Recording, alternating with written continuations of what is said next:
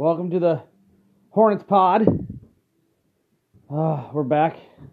I know, 2 in 1 week, crazy, right? We're gonna try and tighten this up and actually do this for real. Kind of organize it a little bit better. We're gonna see if we can't, make it at least a little bit more professional. So I am Mark, and we got some stuff to talk about in Hornets land. Kemba Walker was named third team All-NBA. And all of the Hornets fans lost their freaking minds. Seriously, I've never seen Hornets Twitter so bipolar than I did yesterday after that news came out.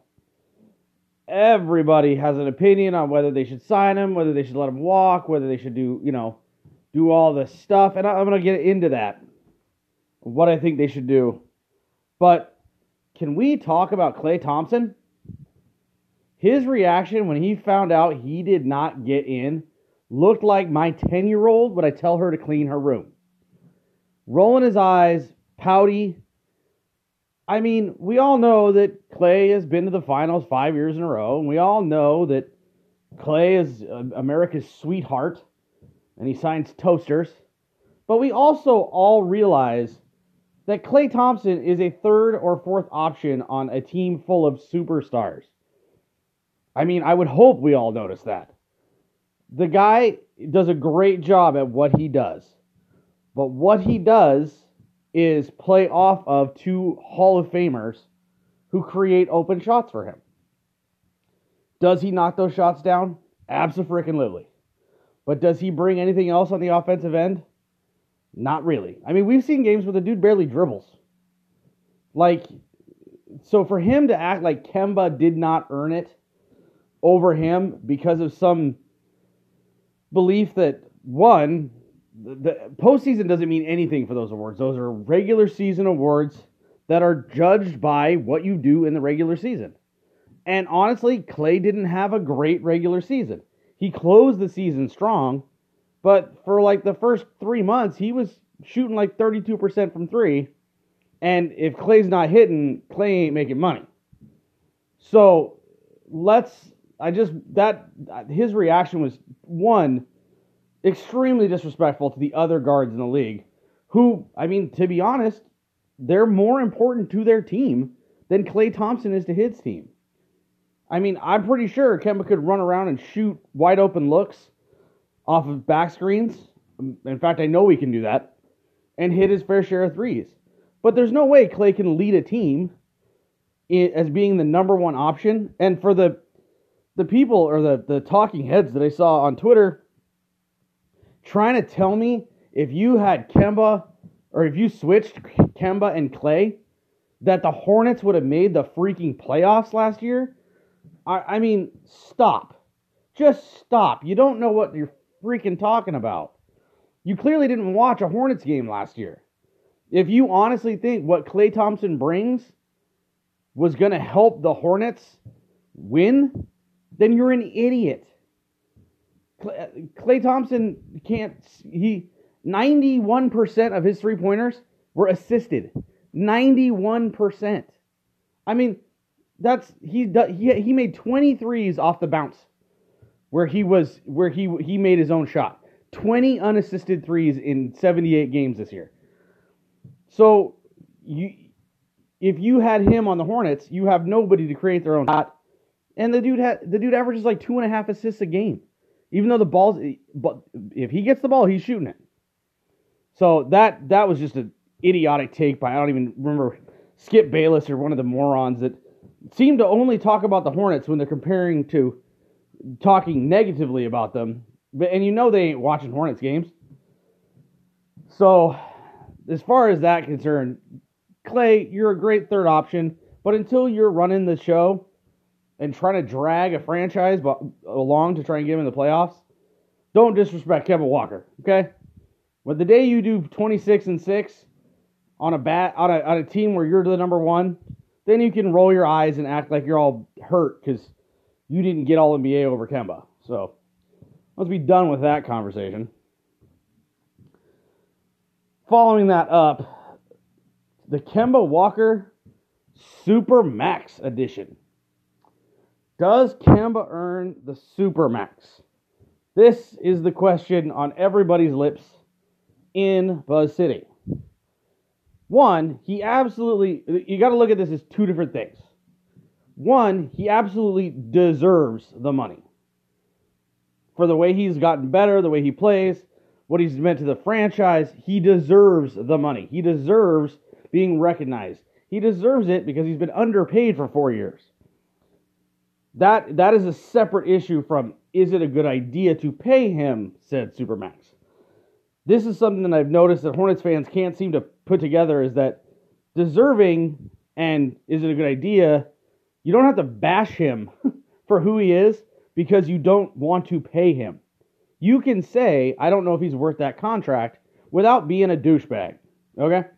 So let's work on that, Buzz City. Let's work on being able to have an articulate, intelligent debate where it doesn't go, well, he's only 5'8", he's only 5'11", and he's 30. He's not 5'11", or his height, he hasn't shrunk over the last 2 years, and he's not 30, he just turned 29. If I swear to God, if I see one more person say he's 30, the idea behind the Supermax is to try and keep guys like Kemba, who play for a small market, to try and give the team the ability to keep him, as opposed to him running to New York or somewhere else where he has the lights shine brighter. Do I think they should re-sign Kemba? Yes. I have never wavered from this. I believe that not re-signing Kemba basically guarantees you are going to be in the bottom 5 of the league for the next 4 years minimum. And as we just saw, that does not necessarily guarantee you a good pick, as the Suns just found out, and the Cavs and all those teams that are now picking 6 and 7. So the notion that letting him walk and rebuilding is the way to go is, to me, we're basically rebuilding. It's not whether we're rebuilding or not. We're rebuilding. It's whether or not we're rebuilding with Kemba as the centerpiece. That's the whole thing. If you have enough faith in Miles and Bacon and I keep calling him Travion, Devontae and Monk for some reason. If you have enough faith that these guys are players in the NBA, then why wouldn't you want them with an all-star point guard? That's my whole, I can't wrap my head around this. If you want to get young, and if you want to get the best out of your young players, you pair them with an all-star point guard. Like, that's how that works. That's why point guard is the hardest position to learn or to be competent at as a young player in the NBA. So if you let's say you maybe you let Kemba walk and you draft a point guard this year. Well, he's not really going to be ready to run the show for 2 or 3 years. And all that does is slows down the development of your other young players. So if you really believe that Miles can be a solid NBA star, maybe not star, but let's say I really believe Miles can be a 16-point, 8-board, block and a steal kind of guy that you have starting. If you believe Bacon can be a 20-point scorer or 18-point scorer, then why would you go backwards just to try and get back to where you were? So I was looking at the numbers, and a lot of people in Charlotte have been saying, well, if you sign Kemba to this long-term deal, you can't pay anybody else, and it'll just hamstring the franchise. Okay, well, that's not true either. It's very simple. Go to spotrac.com. It's a website that shows all of your cap holds, shows what you owe. So, out of curiosity, I did this. And I went and I looked, and by my calculations, which I'm not the smartest man on the planet, but I can figure out basic math, the Hornets, not this season coming up, But in the following season, after MKG and all the guys are on 1 year deal, 1 year remaining deals now, after they fall off, you're not paying Tony Parker. He falls off. So you're basically down to a bare group of your young guys. And this would include the 3 draft picks for this year. So if they stretch Batum, his last $27 million on his contract, for that last year they stretched it out over 3 years. It's $9 million a year, saves you $18 million. If they do that, they could be paying Kemba Walker $40 million in that season, that upcoming season, and still have $32 million in cap space. So that's almost another max spot. So you're going to have Kemba, 7 or 8 young guys, Cody, and that's pretty much it. But if you're rebuilding and you're trying to get better, that's what you're looking for. So you actually will have cap space to build around Kemba. And a lot of you are going to be saying, well, but we're going to have to start re-signing people. And that's true.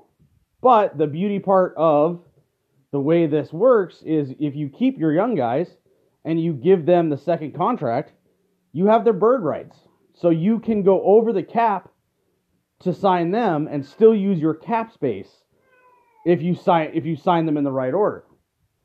So, $32 million, you'll have 7 young players under their rookie deal. You have the room to get better. You have the room to build. And this is what nobody believes can be done, but this is the path to how if you really want this team to play well within the next 5 years, that's how you got to do it. You can't send Kemba off and think this team's going to win anything. This is the confusion that I find between a lot of Hornets fans is they talk about contending. Well, if we're not a contender, it doesn't matter. The problem with that thought process is you don't jump from being a mediocre team to being a contender as a small market team. That does not happen. Unless you get lucky and get a game changer like LeBron in the draft, which that happens once every 20 years. You get a guy who can come in and take your team from a 20-win team to a 50-win team. That just doesn't happen. The Pelicans got Anthony Davis 7 years ago or 8 years ago. What did that do for them? Not much. It made them respectable, but it didn't take them from a bad team to a great team. So if you truly want to become a contender in today's NBA as a small market team, you have to become good first. So the quickest way for the Hornets to become good and be a 5 seed or a 4 seed is to have the young guys that they currently have, add them to the young guys that will be coming in this year, mix a little bit of the Kemba Walker magic, maybe it all rubs off, they get better, and all of a sudden 2 years from now, you have cap space, young guys who are performing, and, well, albeit a slightly older Kemba Walker, but still a top 10 point guard in the NBA. That's how you get good. Then you can go on from being good to contending. But you got to be good first. So if you're talking about being a contender, pump the brakes. So in summation of this, you got to, and I don't even know if it's going to take the big full-time max, the 221 or whatever. I don't even know if it's going to take that. And there's a lot of ways they can move numbers. The rules are you can even have it go descending, you can have it go ascending, and go up or down. You don't have to. It's not set that it has to be the full max, and it's going to be $50 million when Kemba, in his last year. I mean, there's so many ways to mess with this that really there's no point in worrying about it or thinking about it until we get closer and we realize that this is a real thing. So, but in my opinion, you re-sign him. You give him, you do whatever is necessary to get him back. And if that takes, maybe it takes 5 years, $200 million. Well, that's what it takes. You can still contend with a guy making $40 million a year in today's NBA. You'll have enough room. You just have to draft well. Which, as a small market team, guess what? You have to draft well anyway. This isn't changing the focus. This isn't changing the plan. As a small market team, you have to draft well because you're not going to get a lot of big name free agents. Well, you don't need a ton of cap space if you're not going to get a ton of big name free agents.